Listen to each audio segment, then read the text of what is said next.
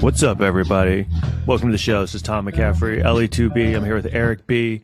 Rate and review this podcast, and we got a lot of great stuff coming up. Buy Silk City Hot Sauce. That's our sponsor. Go to silkcityhotsauce.com. You can use a promo code Brooklyn. You get 20% off any hot sauce you want. And donate to our Patreon and all that stuff. So let's get into it. And your book came out. I'm sorry. I'm going to go I'm sorry. Yeah. My book came out. Born Funny, a comics chronicle through the rise of alt comedy, which is like an autobiographical novel based on my time doing comedy in New York. It kind of goes back and forth from like my childhood to when I started in New York, and the alt scene was kind of this burgeoning thing that became a big kind of scene and launched kind of a next generation of stars. So there's like a lot of cameos from people before they made it big, and some cameos. It's based on my true experiences, but my character is not me in the book technically. So if I say anything bad about anyone, it's not me. I don't really say. I say anything I say it's kind of bad. I change the person's name so they won't really know. It's kind of a game trying to figure out who I'm talking about. I was just on another podcast yesterday talking about you a little bit. Which one? That guy Ted Jones. Yeah, of course. Yeah. So he has a fun podcast. Did you do it in his apartment? Yeah, I went to his apartment, and he has a good setup there. But he was asking me comedy questions, and he asked me some of the biggest changes I've seen over the years is, and I always say the alt scene and the club scene are not as separated as they once were. I don't think. I mean, and especially comedically anymore, really. There is, but comedically speaking, I think that, I think back in the day, I would go to these alt rooms and, I'd be like, oh, look at this guy's doing jokes, what a hack, Yeah. But that's not the case anymore, because I think it's just everyone's exposed to so much comedy that no one even knows what alt comedy is anymore. It's just all mishmash. Yeah. So it stood out more then because it was like a brand new thing, pretty much. I mean, like I wasn't at the beginning of it. It was already kind of a thing in LA. And then I think it was in New York a little bit. And then when I came to New York and kind of started doing shows, it did kind of pick up a lot of steam. And there was this one place for Fifi that had just opened, and like it became this thing, this one show there, Invite Them Up, became this big show. And the Comedy Central did a CD, and that I was on, and like Aziz was on. Yeah. And you fit there very well, I think, because of your style, because you have that style where it doesn't seem like you're really trying on stage. Yeah. I'm not saying in a bad way. That. No, they did. You're putting no effort into it at all. No, I'm joking. Well, no, I mean, that is, I felt like they liked me because, and I think that was a big reason they put me on that Invite Them Up CD was, I was laid back and loose, but I did have jokes. So, you know what I mean? Like, that's why you could still do well in the clubs, Right. Like I could do. And the thing is, a lot of people who did the alt rooms that did well were comics that could do the clubs. Like Todd Barry was, he could go anywhere and be like Louis C.K. And it wasn't like, I think what happened was, it was one of those things that it started as like a backlash to a certain type of comedy. Right. And then some people, it became like, some people took it too far where they're like, well, I don't even care about the audience or laughs. And it's like, well, it shouldn't be that where you just, I understand not wanting to be as polished as these other people are and seem kind of like robotic about it. But you also, you're doing comedy. So, you have to. Yeah. And I think also, that's where like more the storytelling comedy came from. And I think that's a good thing. That's a really, I think that advanced comedy, but there was a lot of comedians who would just tell long stories, and there would be like no punchlines or just one punchline at the end of a long story.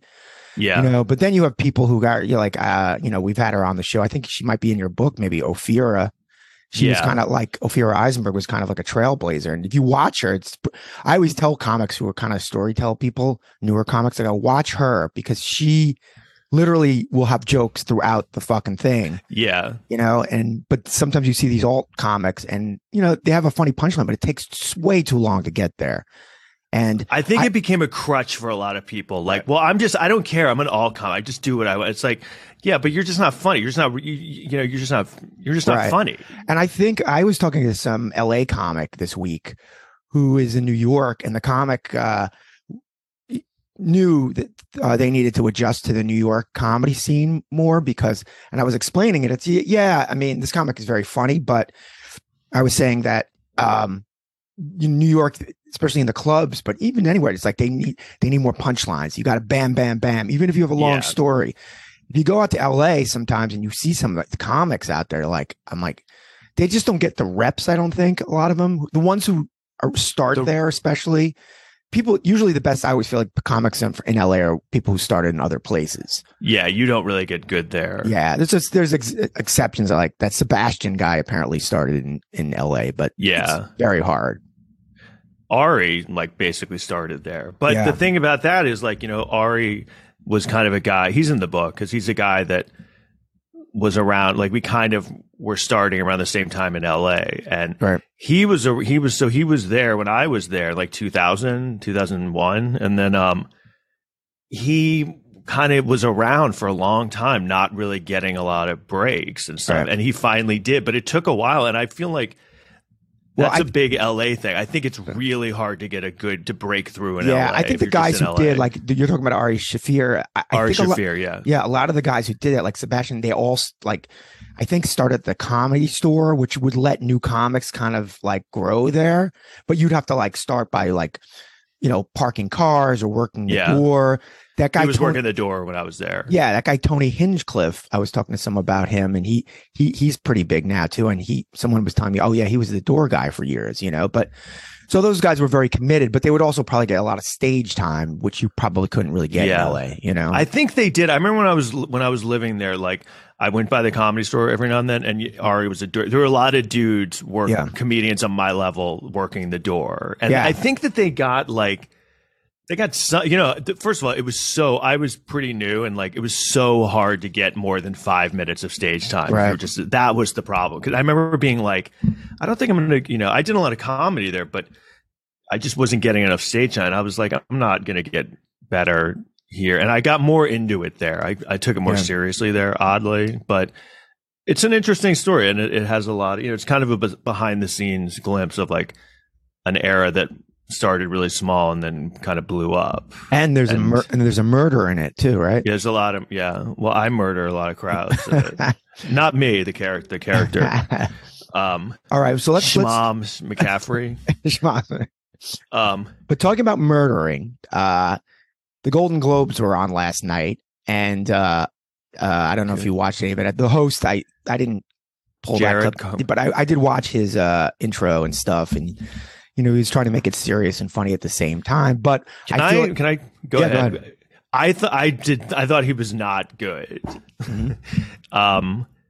And everyone hated that special. A lot of comedians hated. This is a good example where we were talking about. A lot of comedians didn't like his special because they were I actually really liked his special because I thought it was really different, and I kind of liked that he was so casual about it and kind of went at his own pace. And that's when I think that kind of comedy, and he was so confident. He just seemed poised and comfortable. This did not fit his style, I didn't think. I think he was trying to go for that, but I don't think he completely nailed it. But I think, the highlight of the Globes, and I don't know if you saw this, and I have the clip, is Eddie Murphy. Did you see that? Yeah, that was all right. It was good, but it was so weird because it was like he was too earnest and serious, and then all of a sudden it took such a left turn. Right, but that's what's so funny about it. And for just a rare moment, you saw the old Eddie Murphy, the one that we all grew up and loved. So I'll play a clip. He won the Cecil B. DeMille Lifetime, whatever, Golden Globe, and this is part of his speech. I want to let you know that there is a definitive blueprint that you can follow to achieve success, prosperity, longevity, and peace of mind. Blueprint. And I followed it my whole career. It's very simple. There's three things you just do. These three things. Pay your taxes.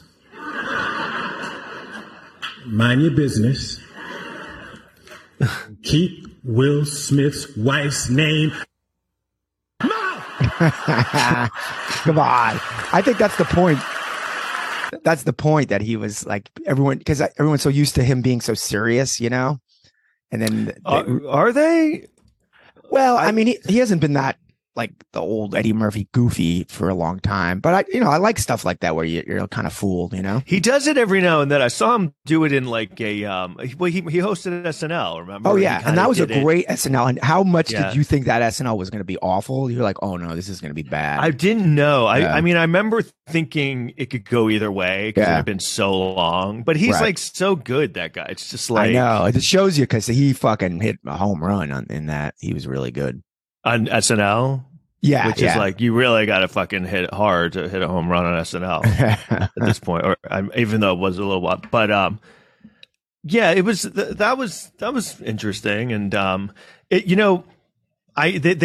whole thing is they're trying to come back and give the award show credibility, because its brand really took a hit. And I will say, watching it, I was sort of like, they didn't do a good job of making it relevant. I felt like it was like this. It seemed shitty. It seemed like a shitty awards show now. And it didn't used to. Remember the Golden Globes 20 years ago? I mean, not even that long, but it was like almost on par with the Oscars. I think in the last 10 years, because they have TV awards.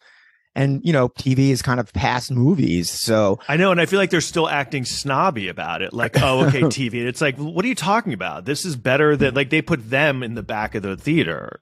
Yeah. I mean, And here's an example. I mean, this was probably one of the biggest guests of the night. Wow. Thank you so Jennifer much. Coolidge. Wow. And so thank you, Hollywood. Was this their first speech? It really means a lot. This was for White Lotus. Wow. I am. Yeah, I can put this down, right? No, I just. She starts crying. It seems weird because you're not used to her. Yeah, it was a kind of a nice speech, because she was saying how, for years she would certain producers and people would just keep her career going by giving her bit roles. Like American Pie. Yeah. I heard once in an interview once she said that she used to get laid a lot from that role, because everyone wanted to fuck Stifler's mom. Well, that's funny. Like, was she having a problem getting laid? I mean, like, I don't know. She was super hot in the first one. Even the second one, she's super hot in it. No, I know, but it's just funny that people just wanted to fuck her because they wanted to say they fucked Stifler's mom. Yeah, that's true. I mean, I could see it. That would be a cool story to have. She came out, you probably didn't see this, but she came out after Gerard Carmichael did his opening thing, and she was presenting something, and she did this like 5-minute intro bit into the presenting. So I remember watching, and Gerard Carmichael had done his monologue, and like he hadn't done you could feel it that he wasn't doing well. And and you know how like it wasn't like, oh, he's so edgy, we're just refusing to laugh. It was more kind of like, this isn't that funny. It's more like, he's making me uncomfortable, and it's not that funny. Well, I think maybe, he's like that kind of comedian who's not like, haha, funny. He's like thought-provoking comedian. And I think maybe they didn't want to make the monologue too goofy, because I think it was like an apology kind of. Yeah. Well, they definitely made it not funny.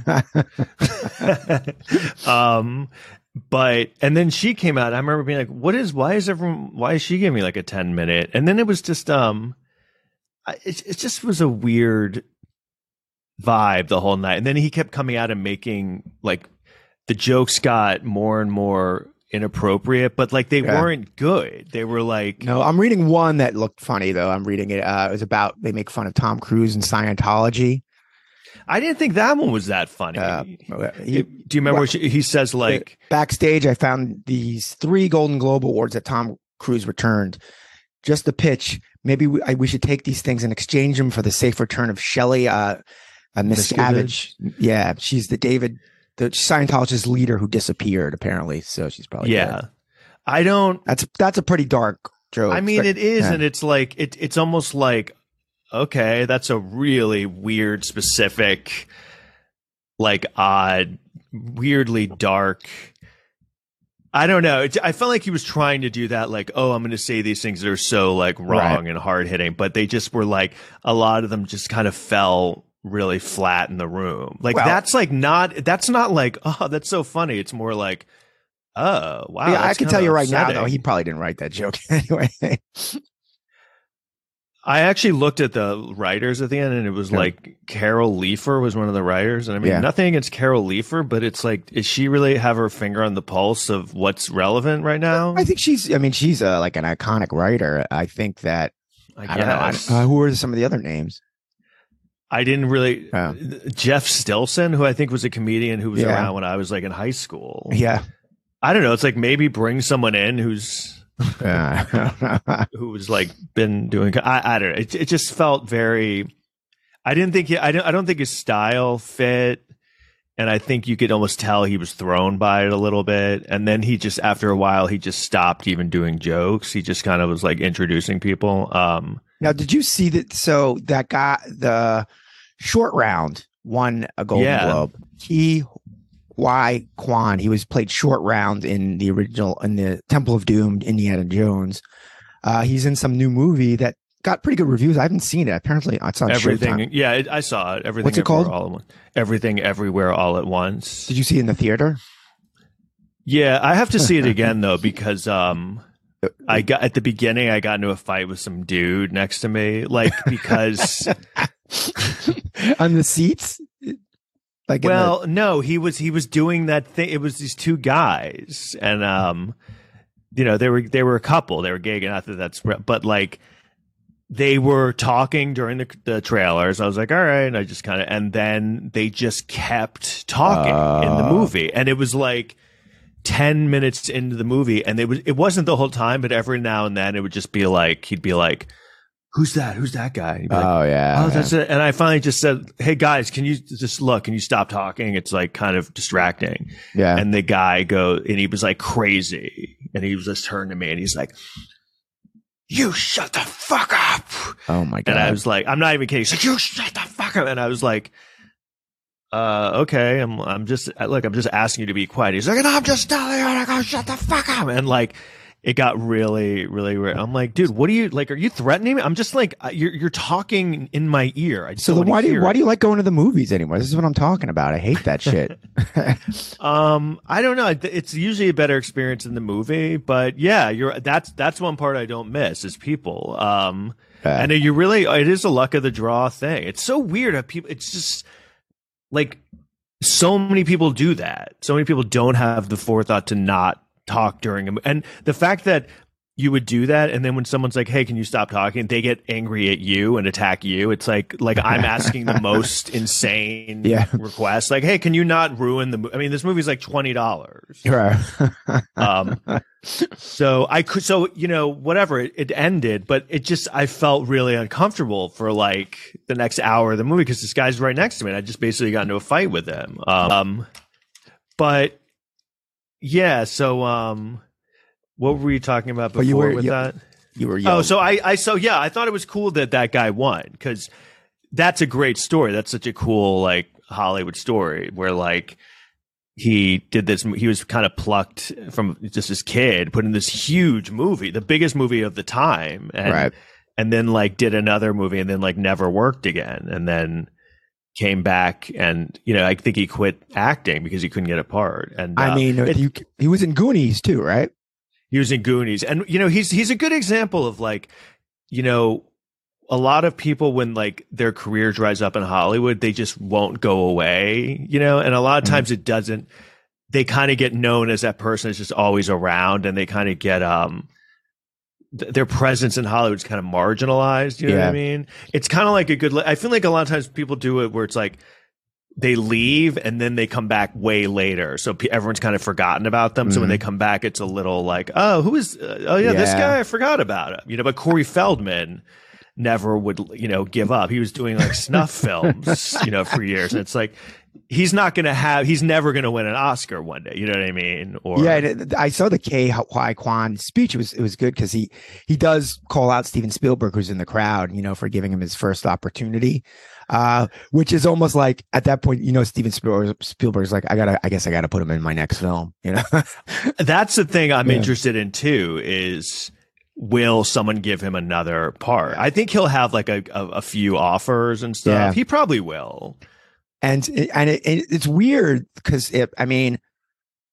how little I think that he's changed over the years, because you want to hear, this is his speech. You want to hear it? Yeah. Yeah.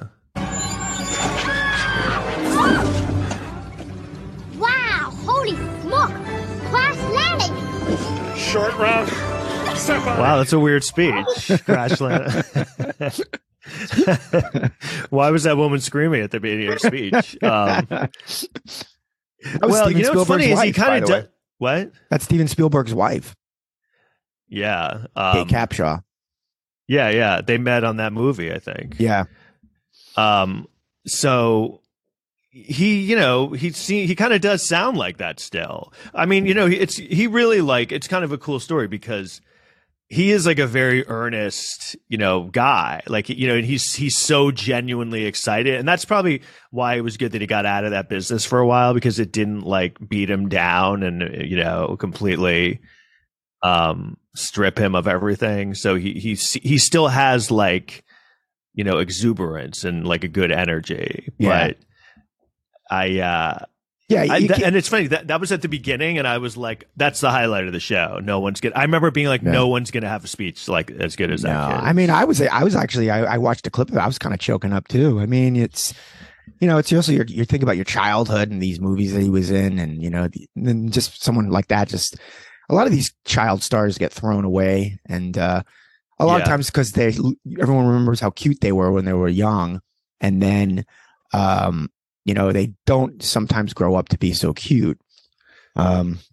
Yeah, they don't. And like I was saying, that's actually a big thing too. I think if you're a kid actor, I think it's important. If it starts drying up, I think you need to go away. And I think it's like they never do that part. Usually, they never go and get a life. Yeah, that's when they really. And their childhood stripped from them, really. So. And they also I don't know if your entire worth since you were 2 when your brain was forming is all based on outside validation and, you being in show business. Once that's gone, I mean, and that's what he was basically saying in his speech. He was like, he's like, you just think I just want one more shot, and yeah. No, it was kind of a touching speech. I was happy for him. I think the other thing, if you're a childhood star, because there's this new movie, it's on Netflix. I was watching some of it with Christian Bale. He plays a detective, the pale something blue. Yeah, I've seen it, but I haven't seen it. But anyway, his sidekick in it is someone who is supposed to be playing Edgar Allan Poe. And I was like, oh, this kid's a good actor. So he's in his early 20s maybe, and I was just reading about him. He was apparently in the Harry Potter movies. But he played a little fat kid in the Harry Potter movies. Oh, and now is he good looking or something? Yeah, he's good looking and he's very thin. So I don't think he said it in the article, but I think that's the kind of thing that works out. If you look nothing like that person, so a lot of these times these actors look like just an uglier, fatter version of their cute selves. But I think the one who worked out best. The one who transformed the best was Haley Joel Osment. Oh my god! But at least he almost makes fun of it in a way. I think. Does he? He actually ended up being okay though. He has worked and done stuff, right? But he definitely did not. He was really this cute kid, and then he was like a monster when he came back. But I think he was smart too. I think he and they're always short. All of them are always short. Yeah. I guess because they're short originally, because they're probably playing a character younger than themselves, so they never really grow. What is it? Maybe their parents are doing something so that they won't grow, to stunt their growth. And I'm not even kidding. I think that Ke Huy Quan, one thing that helped him out was he wasn't I don't think he was in a showbiz family where the parents were pushing him to auditions. It was a random huge call that they were giving. And I think it was his brother went to audition. He was just there. Oh, yeah. Isn't that always the story? It's always I just went there and I didn't care. And they were like, you should be in it. Yeah. Imagine that brother must have loved him, huh? Well, they must have loved him like for the last 40 years before this. Yeah. He must have been like, well, too bad. No, that's true. That must be like hard. Like, Oh my sorry, God. buddy, you didn't get it. I got the huge Yeah. thing. I get to hang out with Spielberg and Harrison Ford. But you said you hated him being in that movie, right? Yeah, I didn't like that that aspect of it. I don't know why. I always thought that they did that as like, like they're looking at their numbers. A lot of people watched Raiders of the Lost Ark, but we want to get the younger kids to watch. So what should we do? We'll put a young kid in the movie. But then at the same time, it was the most violent movie of like all time. Like, but we'll also have a scene where someone's ripping a heart out of someone's chest and showing it to him. So that was one of the impetuses for PG-13 rating. That was one where they were like, it's too scary for normal. It's like the fact that they have that now, it's just like kids under 13 aren't ready for this. Like they can go Google like horse porn right now. But they're not. They might curse too much in the new Indiana Jones. Well, yeah, but I also think that scene, I just saw the movie a few weeks ago, that was a kind of an unnecessary scene. It was stupid. It actually made the movie worse. Like, why? Who cares? Why do you need to see this? You know? Yeah. Did you see any of or do you know any of the movies that won a lot of the things? First of all, they were giving it to a lot of not white guys. I felt like, well, of course, not white guys had a really good night. Yeah. And whenever a white guy was giving a speech, they started playing him off. Oh, really? I don't think that playing off thing works because people are talking and then they're just playing music. It almost helps the speech a little bit because it gives it kind of a background, right? Like it almost makes it a little more interesting and compelling. I mean, I think they were overcorrecting too much because Angela Bassett won a Golden Globe, but it was for the Tina Turner movie, which was weird because that has been out like 30 years. Oh, yeah, that didn't seem fair. No, she won for Black Panther: Wakanda Forever. Denzel Washington won Best Picture. I also noticed a lot of people weren't there. Like I did at first, I was like, I guess they're busy. But then it was like, this is like the seventh person not there. I think what really helped them was Steven Spielberg winning a lot and him being there and seeming really into winning. That helped it a lot because that gave it back. It's like cachet a little bit. I just think the problem he was excited. Yeah, but it also looks so bad. Like it's good that all these people of color won awards and they were all the presenters, but it's just like it looks so bad because it looks like you're just overcorrecting. It just looks. I don't think it looks bad, but I just feel like it looked absurd at the beginning. Yeah. I mean, the first three awards were like, like, best actress is Africa Bambaataa. Oh, jeez. Do you know what that is? That's like a rap group. Oh, is there? Best song, USA for Africa. No, so best supporting actor, Frederick Douglass. I don't even know. I mean, I think it's a good thing, that they did this, but I wonder, like, I don't know if I guess if you're a black person, you look at this and you're like, okay, finally. So I guess, but almost, I would almost look at it like if the Golden Globes were like shut out all the Jews, which would never happen because we kind of run Hollywood, but just play along for a minute. Yeah.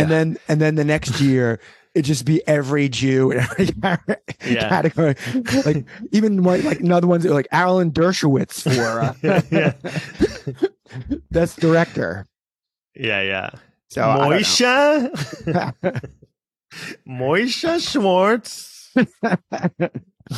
And then what if they did that with your people? Like one year they would shut out all the Irish, and then the next year it'd be like the Lucky Charms guy would win. Yeah, best cinematographer. Paddy Olan. Yeah, that's and that that movie, The Banshees of the Inisherin. Yeah, like that one. All these, I don't understand. That's like one of those anomaly Oscar like award movies where it's like, what am I missing? Like, I think it's good, but it's like, okay, it's good, but it's like boring. So they're like, this must be good because it's like kind of boring. Right. Yeah. And it's Oscar bait or whatever, Golden Globe bait. But why do they like boring things so much? I don't know. I mean, it's supposed Does it to be seem better if it's boring? Is it like, well, this must be highbrow because you have to really? Well, it's usually like the actors who always win are the ones who actually talk the least. It's just their pained looks in their face. That's always what they go for. It's what you don't say, you know. Didn't we talk about that once with the piano? She won. She didn't say anything. Holly Hunter. I know. And I was saying how the other people must have been so pissed because they're like, she didn't have to memorize any fucking lines. Just like the guy who won Stephen Hawking for playing Stephen Hawking. Yeah. And I mean, Leonardo DiCaprio was up for like Wolf of Wall Street. That guy has like 10-page long monologues, you know, like literally the other guy just is like sitting in a wheelchair. Yeah. Like at least give the Oscar to the robot who does the voice, you know? I thought that was a little like, I guarantee you Leonardo DiCaprio later was like, well, I don't understand. He just didn't do it. He just, I mean, I'm not trying to be, but whatever. I feel like I could go in right now and audition for that part. Just like, look at him. He's not, I mean, I know that there's nuance to acting and that, you know, they always say like, well, it's harder to act with no lines because you just have to convey everything with your face. I'm like, I don't think it's, but the other guys have to remember stuff too. Yeah. Like if you're not talking, like I could, like right now I could do that. Like you see like my faces. Yeah. I guess people get, this is an audio thing. I made some surprised faces.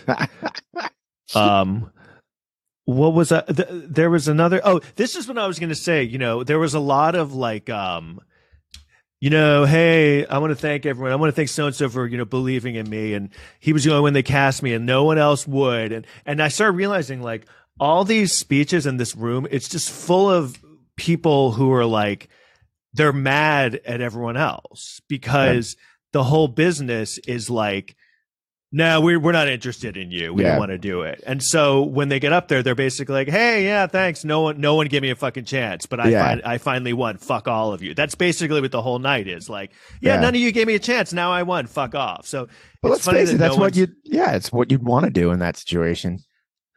But it's funny that no one ever does that. No one's ever like, oh yeah, no one believed him. They kind of do it in an offhanded way. Like, no one liked it, no one cared, but whatever, I guess. But you're in a room of people that basically are not really, that probably don't like you or like are mad that you won. Right. I don't know, because when you think of like comedians, you know, in a small environment and community, you know, that we can be very like, you know, envious people, right? And being like, oh, I didn't, you know, why did he do that? And then you're, you know, if you get something you do well, people are nicer to you, but then you're kind of pissed. So it's just think of that in like an award show night. Yeah. I think it's I don't know. I would love to see someone go off like that, wouldn't you? Yeah, it's kind of surprised me that no one ever does, because what they always do, and they did it a lot last night, it was a little annoying. They're always like, I just, you know, my fellow nominees, congratulations on all your great work. I am in the company of, you know, they're always, I guess you're going to be humble if you win an award. No, yeah, I like when they all go, we all won this award tonight. I'm like, well, it only seems like one person's holding the statue. Right, so. right. We all won. Of course, when they put it in their books, it's going to be just my name. I would almost like to see someone like stand up and go, oh, can I just hold it? Then can I have the award for 3 weeks? You know, we'll rotate it. Yeah. He's like, get the fuck away from me. Don't ever look at me again. Yeah, they always like, I'm going to share this with my fellow nominees. Yeah, and I was just looking. I didn't know Jamie Lee Curtis was nominated for that movie also. Yeah, she didn't win, but which it's a good movie. I'm going to watch it again. Well, here's a little segue alert. All right, she is one of the original so-called Nepo babies, and I wanted to talk to you about that. Yeah, let's talk about that. I saw that article in the New York. Yeah. So Nepo baby, you know, people, this has been around forever. It's just basically someone who's born, you know, it happens in every line of work, but it really happens a lot in entertainment. But and no one cares if it's a dumb job, you know. It's like, but this is the greatest profession in the world, being a movie actor. So you get these opportunities. And Jamie Lee Curtis, her parents were Tony Curtis and Janet Leigh, and So this broke a couple weeks. New York Magazine did a story about it. Yeah. And that it went viral. And then everyone, and the worst thing you can do is push back.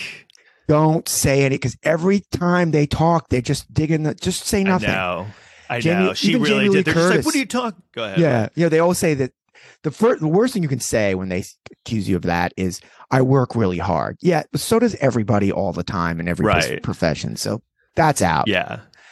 I did. Tom Hanks kind of got into some trouble. I think this is you want to hear what he said? Yeah.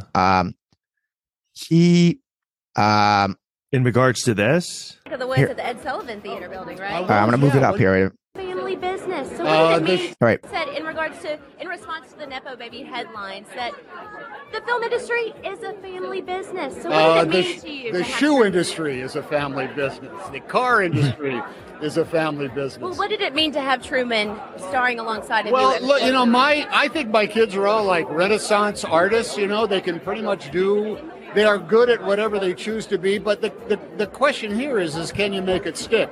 Yeah. You've got to have a passion. You've got to have a drive. And the household has existed in the company town that is Los Angeles. But you also. So I love Tom Hanks, and I think he was trying to defend it the best way he could. He has this new movie out, and one of his sons is in the movie. His other son, Colin Hanks, has been in a lot of movies over the years. Yeah. But, and he's trying to draw the analogy about, well, if you own a flower shop, you'll hand it down to your kid. Right. Right. I understand that. However, if you work at a flower shop, no one's going to go, you work at a flower shop. How did you get that job? Yeah. Everyone wants to work there. You're a plumber because your dad was a plumber. Oh my God. Yeah, exactly. So that's why that analogy sucks, The other thing is it is annoying when they just they always come back and they're like, cause I guess Jamie Lee Curtis and they're always like, I work hard, and that's not true. I had to make my own opportunities. It might get you in the door, and the whole thing is that business and everything. It's just getting in the door is basically 80% of the battle. Oh, yeah. The thing is you just can't get into the door. So right. A lot of times when you, and with her especially, she should be quiet. Cause the whole, not only was she born in that industry with all the connections, the reason that one of the big reasons he cast her was because she was Janet Leigh's daughter. And so it was a horror genre. And it was kind of a wink and homage. So it's she especially was almost completely cast and got her huge break. And I mean, I will say it's interesting when you see one who can have a lasting career. Cause obviously she was good and she did things and she made it last, but right. And I think just fucking take it. Look, you got really lucky. I think the talent, I understand they'll be talented because they grew up around it. They're little kids. They see it, they're going to have a leg up in a lot of ways with the talent because they're just surrounded with it. But I don't know. It's, the only place where that Nepo baby thing I think really works is in Major League Baseball and other sports too, but we'll just go with Major League Baseball because I know it well. There's a lot of great players like Ken Griffey Jr., Vlad Guerrero Jr., who are amazing baseball players, better than their parents. Yeah. But no one will accuse them of being a Nepo baby because to be a professional athlete is just insane. It's not subjective. It's very right. Because I always think with acting, anyone can act. It's just hard to be a great actor.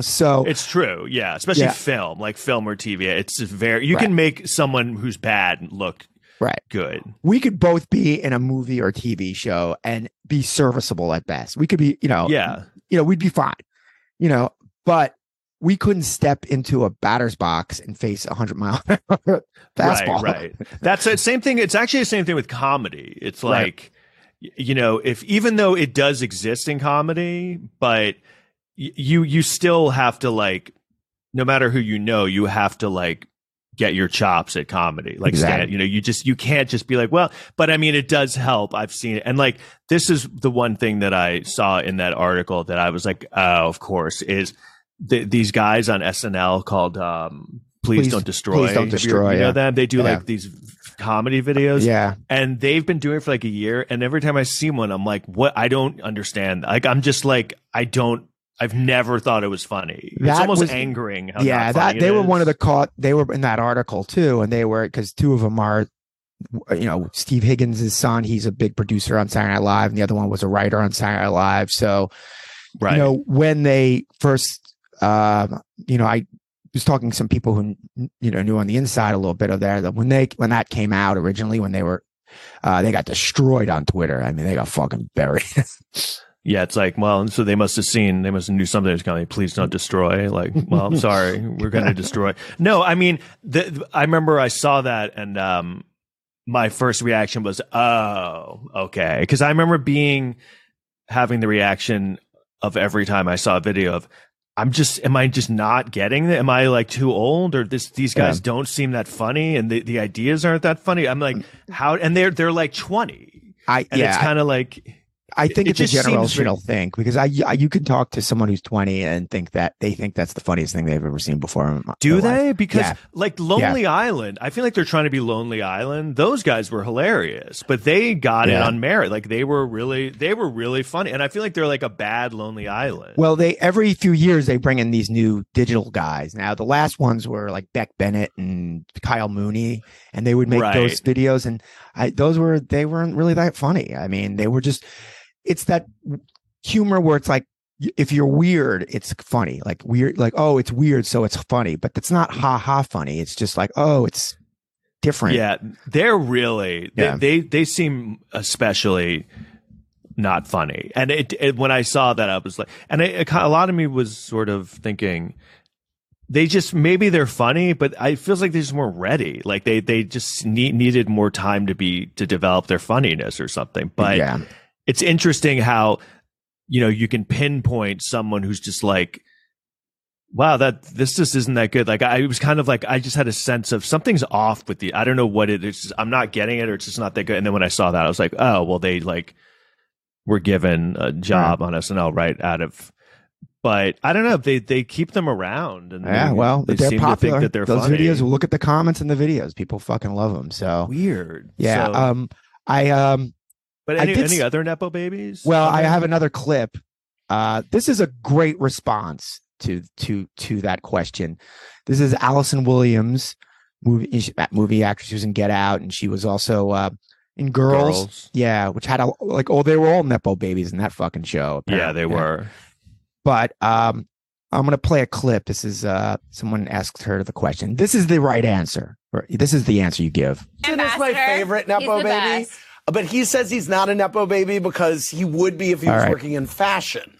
Oh, I see. Okay. I see it as just like, were you born on home base or like third base? And I feel like I was born on third base. Right. And I think what people get tripped up because they feel like people are coming for their skill. They're basically, the subtext is you're not good, you don't deserve what you have. And the truth is there will always be people who feel that way about me, 100%. Like I work really hard, whatever, but that doesn't mean that it's like, I'm not like an underdog. Like it's not fun to root for me. I came into this with a big head start, and I feel like it's totally okay to admit that. Like I feel really lucky, but I'm very privileged for sure. I thought Tom had. See, I think that was a pretty good. Go.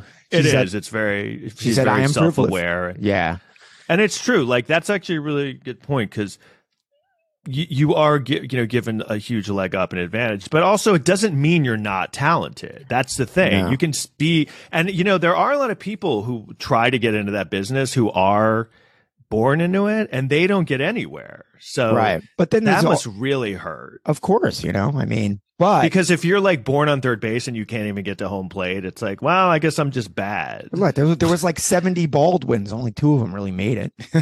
Only one's around now. You're right, but the other ones, like they still had so many more shots than they should have. Like Stephen Baldwin was given like way more opportunities than he deserved.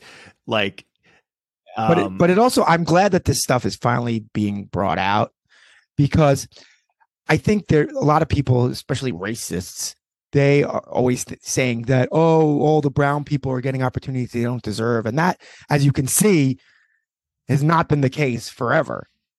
The real unfair advantage is this? Or really, I would put anyone as a Nepo baby whose parents are totally fucking rich.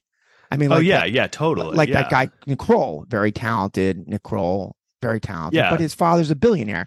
And that, even if they don't have context in the business, you know, the opportunity, just so you don't have to worry about paying your rent and having a day job. It is a nice thing to just be able to be like, you know what, you should just go do whatever you want. Go be a clown on the street. Like, no pressure in it, you know. Right. Like, and I know some comics who like are big and, you know, they're very talented, but they, you know, when they started, they didn't have to worry about that. They would do 8,000 shows a night. And, you know, and I'm after 2 shows, I'm like, I got to go back to sleep. I got to go to work. Right. And Nick Kroll is a good example because he is someone, he was good. He had talent. Yeah. So he had a lot of the advantages and opportunities, but he did have something to back. You know, this is a really funny thing I've talked about before where like Michael Douglas has like 6 brothers, you know, and they all were actors. You know, and it's kind of like, what does Michael Douglas's brother say when people are like, oh, so, you know, why aren't you working? Why haven't you done anything? It's like, well, you know, in this business, it's all who you know. Yeah, it's like, right. You know everyone. Know. So what's the problem? Well, I'm just bad. Like you that's when you just know you're just probably not that good. You know, like it's a hard business regardless, but the main hump in the business is that first, you know, I feel like a lot of them act like, well, whatever gets you in the door. And it's like, but that you're undermining what a huge thing that is to get into that door. It's like kind of being like, well, you know, I can't think of an example, but, you know, it's like, yeah, I got to perform on the Grammys, but, you know, like I had to be good too. You know, like, wow, but you were just kind of like on the biggest stage immediately. And it's really funny when they can't make it work. Like you have to, like Sofia Coppola was just like, you know what, this is a movie and you're related to me, but I can't even cut around you being decent in the movie. Sofia Coppola, Godfather 3. I mean, that was like a travesty of like she got in the movie because of him and just was horrendous. Yeah. I know. You saw that, right? Oh yeah, Godfather 3. Yeah, practically ruined the movie. I mean, she was done after that. Yeah. But you know what? She kind of still did some stuff after that, which is insane. Yeah. And I remember I saw an interview with Tori Spelling because she tried to like downplay it when she was on 90210, and this was a narrative that she would kind of try to push forward, where she was like, yeah, you know, I actually auditioned for the show behind my father's back.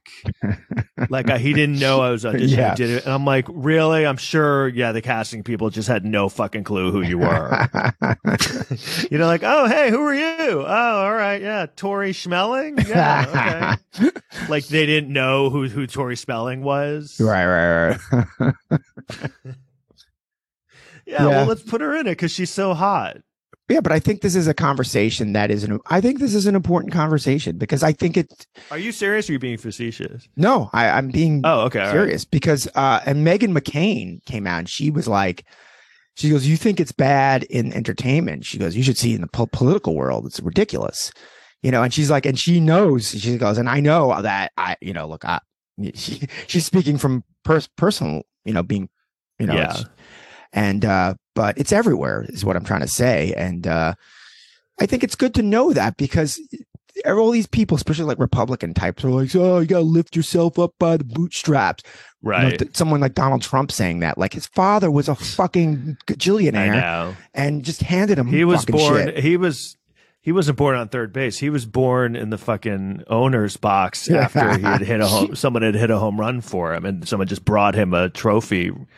World Series ring. I mean, yeah, and in showbiz too, it's interesting because a lot of times if you go down someone who is successful in showbiz, if you really like dig into their past, there's some connection somewhere. Right. It's not like they're the son, but they always have had some in. And I think people like, you know, they downplay like what an opportunity is to first get in there. It's like, that's it. So if you go in and you do decent, like you'll probably have a career, you know, It's like, I'm trying to like make a good analogy, but it's kind of like, I don't know. It's like the difference of like being born in like a really nice environment as opposed to being born in like a fucking hole in the middle of the Sudan or something, where it's like, well, I mean, you just need to work hard. It's like, no, I live in a hole in the Sudan. I can't even get to the fucking place where you can live a normal, good life. Mm-hmm. Do you know what are you like texting with your, Yeah, no, I just don't know. Oh, okay. So I didn't know if you, this kind of, a movie I never watched. I just watched it was Midnight Cowboy. Have you seen that? Mm-hmm. I just watched it like a week ago. And I'd heard of it. I knew it, but I didn't really know what it was about. It's a really interesting movie because it was such a big deal when it came out too. It's a very anti-American dream movie. It's kind of the realism of what really happens to people who are like, I'm going to go out and like make it and follow my dream because, he goes to New York. He's kind of like a very naive, bright-eyed guy from the South, and like everything goes to shit, and he just can't.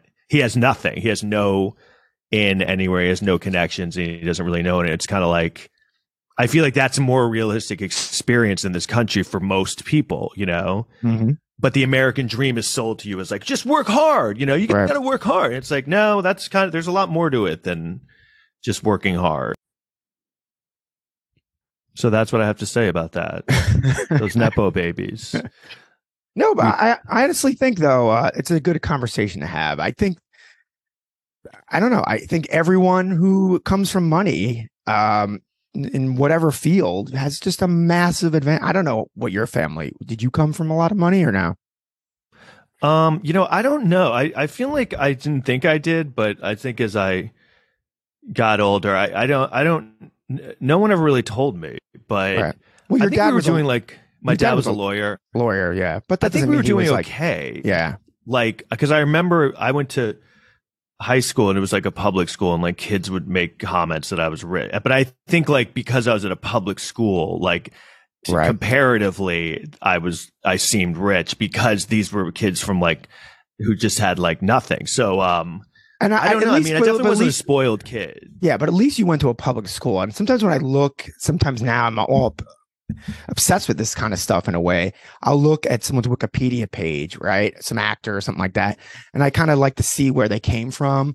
And sometimes you can't tell if they came from money, but if they went to a public school, they're not most of the time like fucking super fucking rich. So when I see, public school, I respect them more. I feel like some of these people, they go to the cushiest. I mean, your life is already decided. Like you can go to the fanciest high school in the world.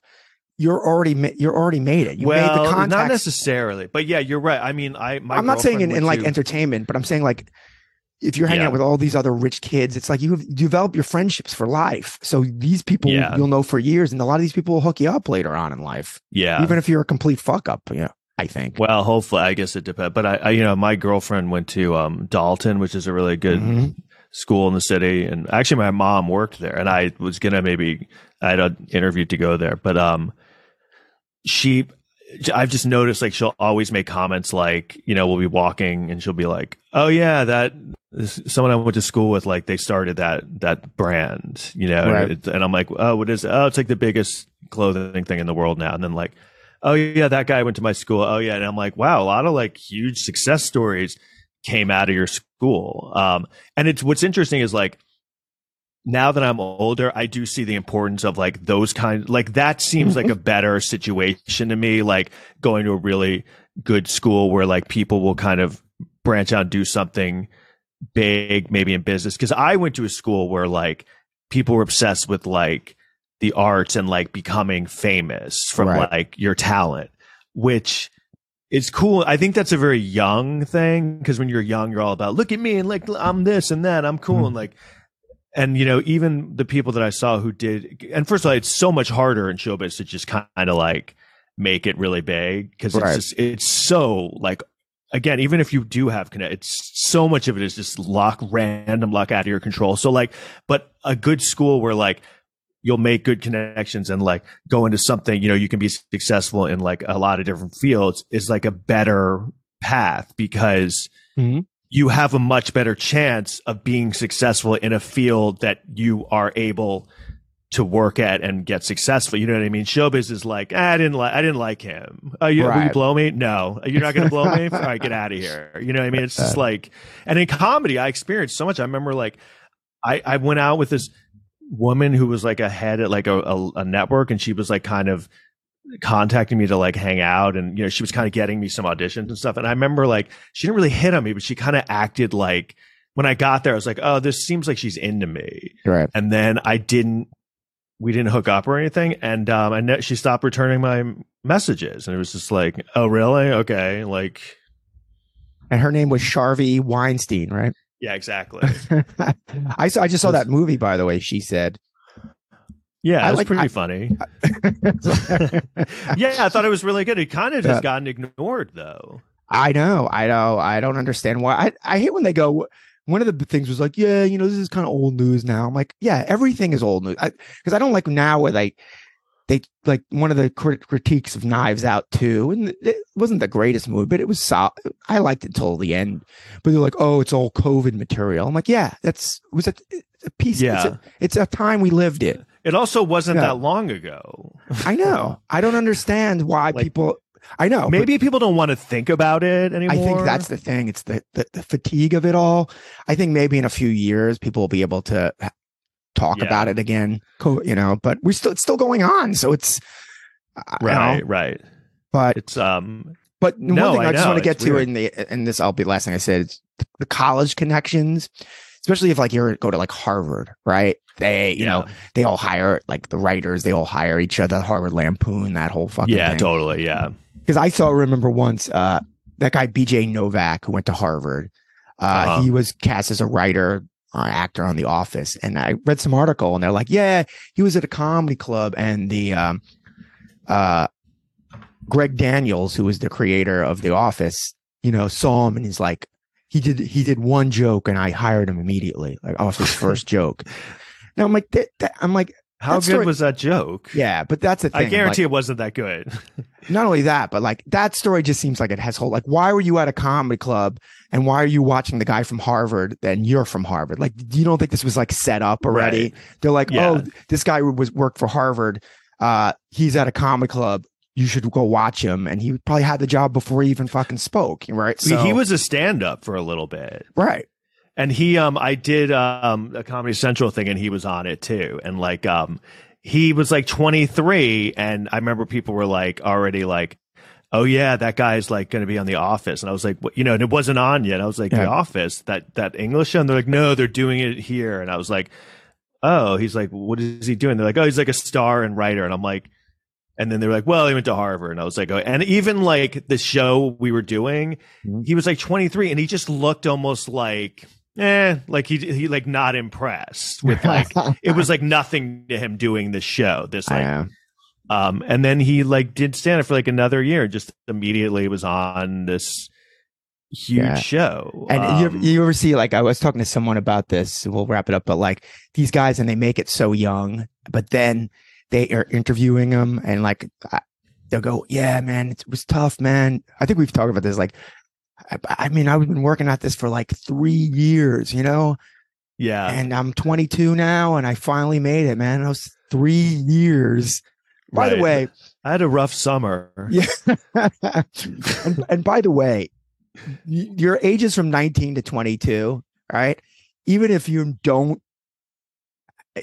struggling, it's still those are the best fucking years, right? Right. You're supposed to be struggling. The whole thing, a point of it is like, but it's also like you those have years no money and you're getting drunk, right? But yeah, and you're getting laid. And it's not as fun when you're 40.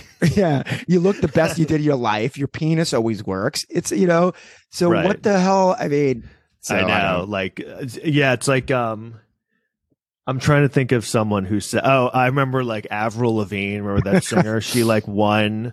Like an MTV Music Award when she was like in like 2003, and she was like, God, it's so great to finally be here. Like, I've been working so long to get here. I'm like, aren't you 18? Like, what are you talking about? Like, she was literally 18. Like, her whole persona was like a skate kid. I'm like, what do you mean? You just spare me. You've been working so fucking hard. What? Yeah. And I think, and a lot of those people are also in for a big fall when you make it really young. And especially when you hear these stories about, especially when they're pro athletes, they spend all their money. Like it was an ESPN documentary about these basketball players that just would, they had no money. I think they would go through all their money, and they're like, yeah, because you gave a 19-year-old $100 million. Right. Well, two things: he doesn't even know how to use money at that point. He's so young, and also, if you're 19 and you're making $100 million, you're like, whoa, when I'm 30, I must be making $500 million. You think that when you're younger, you think every year you're going to make more money. And and then they have kids. I mean, I do get that, but a lot of times they're like a little older. And I think by the time I was 22, I would have been like, you know what? I should keep some of this 100 million. Like I think I would have been. I know you're dumb and everything, but it's like I think I would have just been like, yeah, I'll probably spend like $1 million this year. Yeah, and then I feel like that's Brewster's million. I wouldn't even know how to spend $100 million. I was just thinking that. Were you really? Yeah, because it's like it would be really hard. I mean, it would be. And that movie is a good, I think, because he can't get out of not making money. They just keep giving him money. Right. And the stuff he buys turns into investments and they gain money. That's why when you have that money, it's so much easier to turn $1 million into $1 billion than a zero into $1 million. I'm sorry. Right. Yeah. So totally. Of course. Yeah. Like it's like, but it's kind of what we were saying before. That's a good analogy for what entertainment is with nepotism. It's like, yeah, someone gave me $1 million to invest in. Yeah, whatever. Like I work hard. It's like as compared to zero trying to get to $1 million, which is like literally the system is set up so it's impossible. Well, do you remember Mitt Romney? He was so tone deaf. He was like, pull your bootstraps up, but his parents were rich. His father was like a governor or something. And he was like, I started my career. I just took out $1 million loan from my dad and I built myself a business. And everyone was like, do you think that's like a normal thing? Like that you could just ask your dad for $1 million? Do you have $1 million investors? Yeah. And was it really a loan, by the way? What is he going to fucking shake you down like the mob? Like, hey, you didn't pay me, son. I'm going to break your legs. It's a gift. Right. No, maybe for the IRS, it's a loan, wherever you want to do it. But that's why I think it's so annoying when they always say Kylie Jenner is this like self-made billionaire, and I'm like, okay, well, I feel like she had a little bit of a head start, but I could be wrong. So yeah, I don't know. It's a weird. You're right. That I feel like that is underplayed, especially in entertainment and showbiz. It's so. No one really talks about that, but and I think the money aspect too, because like I've had jobs in my life where I hated, but I'm like I need this job to survive, and I know this is not helping me with my long life goals, but I have to do this job. If you're a rich person, you'd be like, nah, I'm just or your parents are rich, like fuck it. Well, and I will say like and it does. Like so you mentioned Nick Kroll, and one thing I will say about Nick Kroll is like when he was around and I knew him, he had a very easygoing, like carefree attitude that was like appealing, and like he had a good energy, and I think he even like said this was because he wasn't like reliant on showbiz or anything, and I think and he was good, but I think. When you're in that situation, you're so relaxed already that it's easier to be good. And so he wasn't ever like back up against the wall. But I think that contributes to someone's like, especially in entertainment, like your energy that you're not aware of, I think is a huge factor, because it's always that thing. You always hear the story when someone's like, oh, I was trying for years and I finally gave up and didn't give a shit. And everyone was like, you're the greatest. Like it's a weird shift in energy. And I think someone like Nick Kroll had that energy from the start of like, he didn't really care. You don't have to worry. I mean, like, if you're like a poor guy auditioning for Saturday Night Live and, the shit's not going well for you. You show up with like holes in your pants. Yeah. And you're like, I got to get this. But, they want the energy of like, I don't really care if I get it. Hire me, don't hire me. I don't care. Exactly. So, and that attitude is a lot harder to master than people think. And I think whenever I knew him, he had that from like day one. He was just the guy who was like, "Hey, what's up, man? Oh, cool. I'm doing this. Oh, great. Oh, wow." And I remember he even made a comment. He like got some huge commercial thing, and he was like, "God, I mean, they're giving me so much money, and I don't even really need it." Like, I know he made that comment. I was like, but again, it was like he said that out loud to human beings. Yeah. Oh God, that's horrible. I think it's the energy of like, when you don't need the thing, the universe seems to pile it on your face, So I don't know why I'm using him. He just seems like the quintessential example I was saying before, where he's had a prolonged, he's had longevity because he can back it up. You know what I mean? And he's whereas Michael Douglas's brothers couldn't really do anything. So no matter what. And Zeppo Baldwin, I think he hasn't done too well. But like we were saying, Stephen Baldwin, they gave him about 50 movies before it was like, all right, I guess it's not working. It's like, that's not normal. Yeah, and he was in the movie with Pauly Shore, who was kind of a Nepo baby because his mom. Oh, he was a total comedy Nepo baby. Totally. Yeah. The only thing that helped him is, I guess he knew early on that you had to have a persona that they could exploit, because he did, say what you will about him, he came with a fucking distinct persona. You know what I mean? Like, that guy, that was totally what kids were gonna connect. But he must have known that early on. His mom must have been like, you have to be like some weirdo or something, play up your stonerness. But he's another one. They gave him about 8 movies before it was like, all right, I guess he's not good. But I think his movies made money. I think that's all it comes down to. They were all like low budget movies that made money. Some of them weren't that bad. I like the one where isn't the one where he wants to stay on the jury because he's getting like $5 a day or something like that. Yeah, I was going to say Schindler's List. Yeah, I think it was. Yeah. Yeah, no, that was a great movie, Jury Duty. I think that once they stopped making money, they stopped giving him parts. And once it was Pauly Shore, I mean, that right there, just if you say to anyone right now, there was a time where Pauly Shore and Stephen Baldwin were starring in huge movies. Like, what are you talking about? How the fuck did that happen? All right. So the message of this podcast is we hate everybody. Would that be the message? Yeah, no. I mean, that's my message most of the time. No, I'm not. It's not even a thing I'm mad at anyone. It's just, but it's like Allison Williams. At least like own up to it. Like, Yeah, and where I think the term Nepo baby was coined. I think it was last year, or the year before I was reading about it, was in reference to Maude Apatow. Oh, really? Yeah. Yeah, she definitely has. I think hers was so blatant because she was literally in the movies he made. Right. And she was in the movie with her mom and her fucking and her father. Sister. Yeah. I mean, it's fine. You want to do that, but it's like, it's a little. And people are like, "Oh, she's good." I'm like, well, I mean, I would be good too if I was just with my family and there was a camera in front of me. She's good at playing her mother's daughter. Right. Like, I don't, and she's an example of someone who's like, she's just barely good enough to get on without, she's an example. She would not have gotten anywhere without those connections. You know what I mean? That's what you have to like break it down to. If you look at this person, you're like, if they didn't have any of this, where would they be? In a movie with Pauly Shore and Stephen Baldwin. I wish I would kill for that. Are you kidding me? All right, we should wrap it up. Okay, cool. Let's wrap it up. All right. Well, next episode we'll shit on people who honestly, I could do like 10 episodes of Nepo Baby stuff. We should do a series on it or something. All right, I think that's our next move. We'll get a Nepo Baby on. Oh, we could get one. We should have Molly on. Yeah. Oh.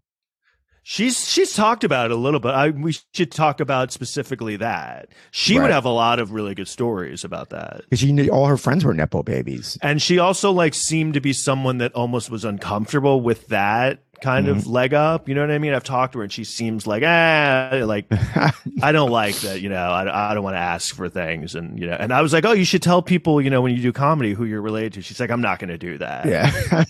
And I was like, I'm telling people that now about me. And what's so funny about that term, Nepo baby?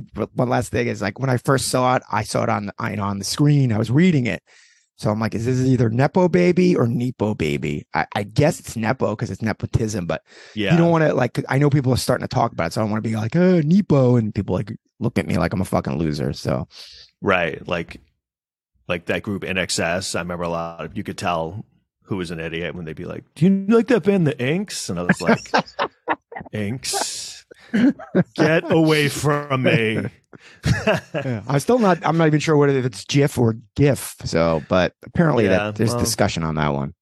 We'll solve it next week. All right. Okay, everyone. Thanks for tuning in, and please rate and review. Please join our Patreon. We'll see you next time. Cool.